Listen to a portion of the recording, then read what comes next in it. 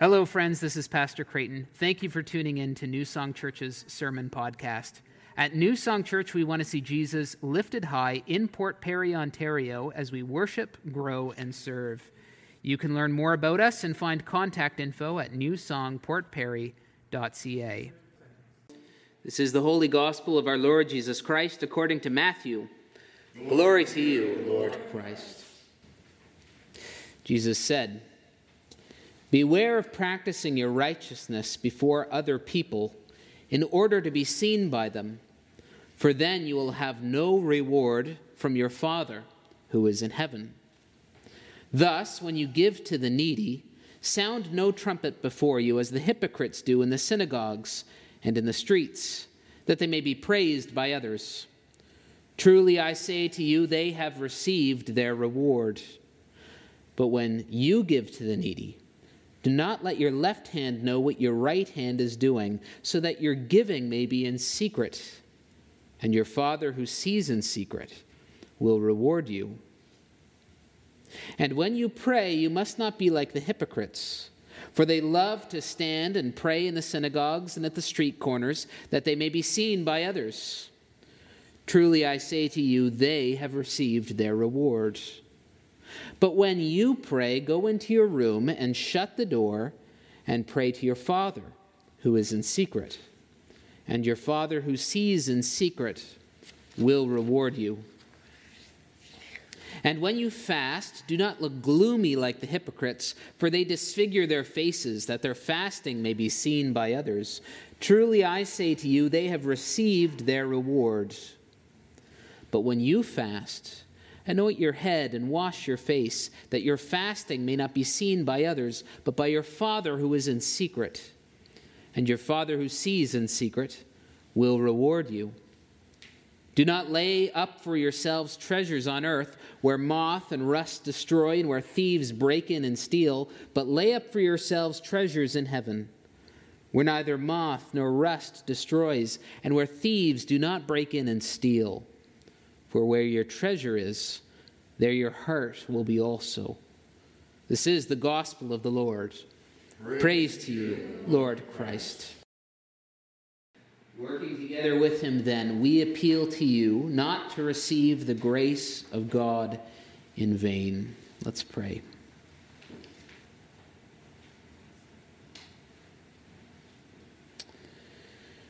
Gracious Lord, you are full of compassion and mercy.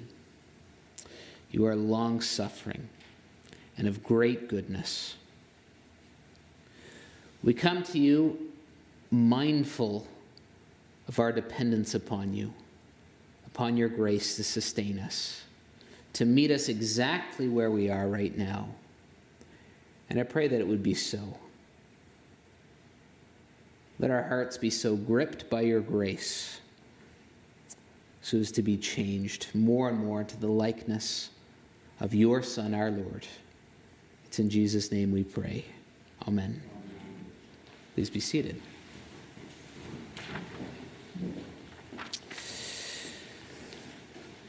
So there's it's a single panel Far Side cartoon. These are always so much more funny when someone describes it, right? Single panel Far Side cartoon, and what you have is the starting line for a marathon, and a number of folks in their athletic gear with their numbers on, not particularly looking ready to go. Over top is a banner that reads, "Annual Instant Gratification 0-Mile Fun Run." And to the side, there's a sides person pointing to a pile of t-shirts, and the caption goes like this: "Runners to your mark, get set, go. Okay, come get your t-shirts." I don't really run any marathons. I haven't run any marathons. I suspect I could run this marathon. But I think we grasp the humor pretty quickly. A marathon like that is hardly worth doing. A marathon like that requires nothing of us. No practice, no discipline, no preparation. Just come get your t-shirt. We live in a moment, I think, where things happen so rapidly, where gratification is so instant, it's easy to go flittering back and forth towards the next most available, let's say, t-shirt. This is a quote from Richard Foster. I was recently reminded of this quote. Richard Foster is one of the spiritual giants of the last 50 years or so, and this is a book of his called Celebration of Discipline, and if you haven't read it, it's well worth the read. He introduces his book on spiritual disciplines like this. He says, "Superficiality is the curse of our age. The doctrine of instant satisfaction is a primary spiritual problem. The desperate need today is not for a greater number of intelligent people or gifted people, but for deep people." Is that how you expected him to finish that? The need today is for deep Christians. So, of course, in a book on spiritual disciplines, we might want to ask, well, what's the solution here? What's the solution to superficiality and instant satisfaction if we can agree that this is accurately describing the world in which we live? A mile wide and an inch thick, so to speak, or an inch deep. Well, writing on the disciplines, Richard Foster says, the classical disciplines of the spiritual life call us to move beyond surface living into the depths. They invite us to explore the inner caverns of the spiritual realm. They urge us to be the answer to a hollow world. Do you long to go beyond surface living and into the depths? See, spiritual depth requires spiritual discipline. And spiritual discipline is the intentional cooperation with the grace of God such that growth results. We can show up at a 0-mile fun run of instant gratification and get our t-shirt, or we can run the race worth running in such a way as to get the prize. But it requires something of us. It requires a willingness to submit ourselves to spiritual discipline. We might ask, well, where do we begin with that? And I think Ash Wednesday in the season of Lent is a wonderful place to start. Our reading, the reading traditionally associated with Ash Wednesday, is from Matthew chapter 6. And it introduces us to 3 spiritual disciplines in particular, and invites us to go further up and further in to the grace of God through these disciplines. Prayer and fasting and giving. And this is an invitation. It's an invitation to go deeper. It's an invitation we can shrug at if we really want to. But if we're tired of living on the surface, if we want to discover real spiritual depth, if we're willing to apply ourselves to costly discipleship, I wonder if this is where our Lord Jesus would have us start. Ash Wednesday is an invitation to go deeper in prayer. Pull out your order of service. Track along with me. Verse 6, Jesus says to the crowd and to his disciples, "When you pray, go into your room and shut the door and pray to your Father who's in secret." What is prayer? John of Damascus famously said that prayer is the raising of one's mind and heart to God. I like that definition. Raising one's heart and mind to God. Sometimes that comes with words. Sometimes that comes with silence. But John of Damascus challenges me here to consider, where is my mind? I think the Pixies asked that question in the 90s, right? What's my mind so often set on? It's set on whatever Creighton's about, really. Whatever Creighton's got on his mind, whatever Creighton thinks is best for Creighton, that's generally speaking what you can count on being on my mind. Prayer is something that lifts us out of that sort of self-centeredness that maybe we're so often inclined to. Prayer displaces self-centeredness by practicing ongoing dependence on God. This is why someone like Martin Luther can say to be a Christian without prayer is no more possible than to be alive without breathing. It's so foundational. Ash Wednesday in Lent is an invitation to pray. We might want to ask, well, how do we begin?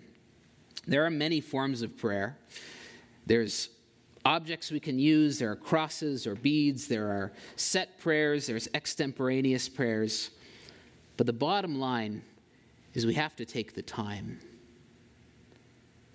Prayer is like enjoying the fellowship of a best friend. Sometimes that comes with a lot of words and sharing. Sometimes it just comes with simply sitting in silence. But we can't consider ourselves friends unless we take the time. Isn't that the case? Maybe this Lent is an invitation to take the time. Maybe prayer is something that's so easily neglected because it never seems urgent, does it? I get to the urgent things in my inbox pretty quickly. Prayer never seems to have that exclamation mark. Maybe this Lent is an invitation to go deeper by taking the time to pray. It's an invitation to go deeper through fasting. Verses 16 to 18 here, Jesus says, when you fast, do not look gloomy like the hypocrites.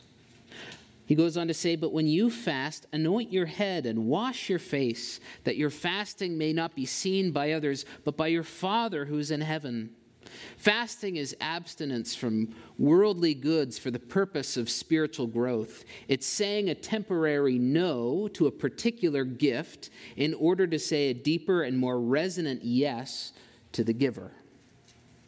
And that's an important distinction to make, don't you think? Sometimes I wonder if we confuse the gifts for the giver. Sometimes I wonder if I confuse the good gifts that I enjoy with the one who gives them.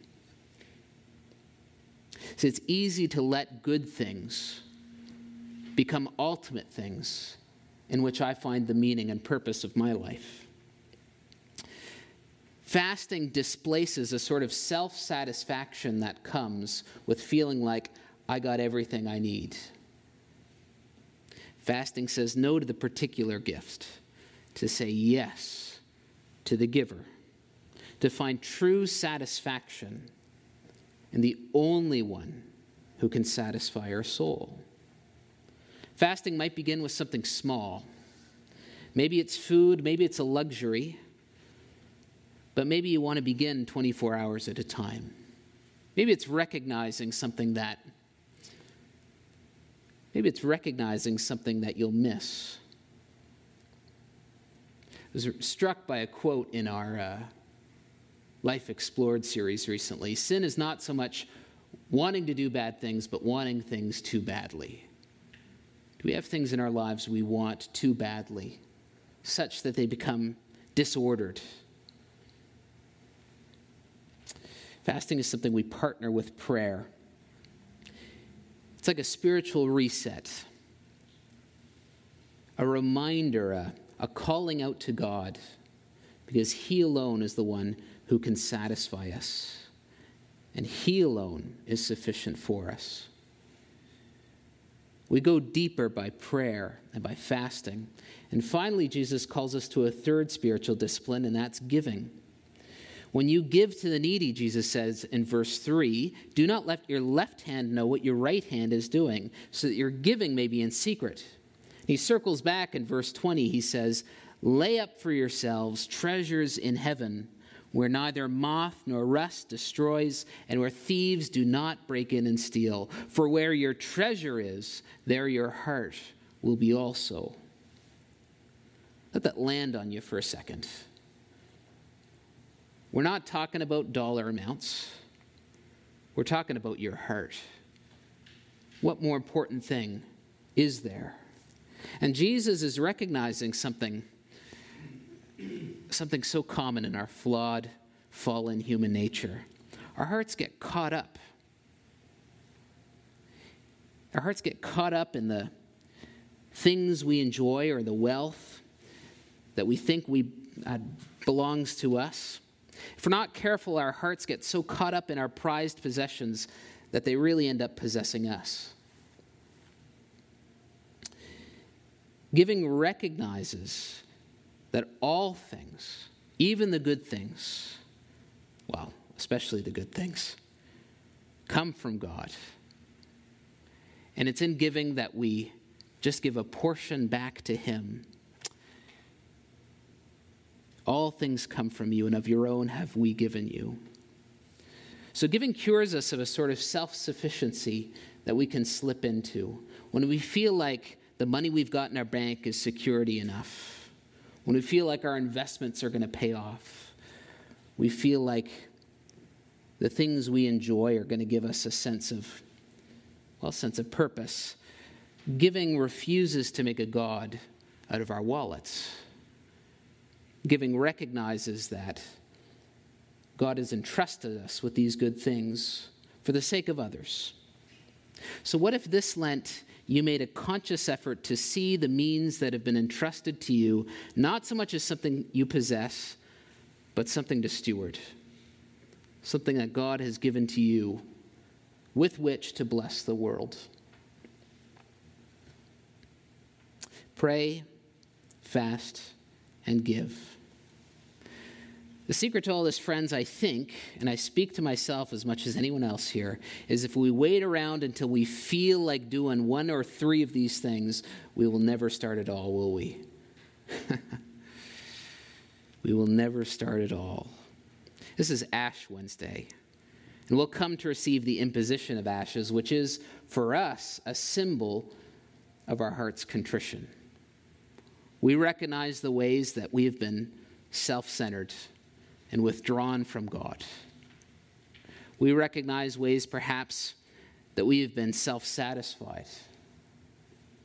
Perhaps we recognize ways that we have been self-sufficient. When we come to receive these ashes, we come to receive a symbol of our ongoing dependence on God's grace, and he is abundantly graceful to us. Spiritual disciplines are not about earning God's favor. They're not about courting God's, not about gaining merit, so to speak. It's a response to the outrageous grace of God given to us in Christ. This is what the Apostle Paul has to say. He says, "For our sake, he made Christ to be sin who knew no sin, so that in him we might become the righteousness of God." That's God's initiative towards us. Not contingent on our performance, how well we've done, but because of the great love with which he loved us. And now he invites us to cooperate with him in this work of grace that renews our hearts. Working together with him, Paul says, then we appeal to you not to receive the grace of God in vain. So this Ash Wednesday and this Lenten season is an invitation, friends, not to receive the grace of God in vain, but through prayer and through fasting and through giving, to cooperate with God in that renewing work that he is doing in your heart and in our world. It's an invitation to go deeper, to go beyond surface living, and to find true communion with the only one who satisfies our hearts. Amen. Thank you for listening today. We worship a generous God who calls us to follow him in giving willfully, cheerfully, and sacrificially. New Song Church's mission and ministry is 100% funded by the generous gifts of those worshiping and journeying with us. If you'd like to offer a gift towards New Song's ministry, please visit newsongportperry.ca/giving for more information on how to do that. May God bless you and keep you today and every day.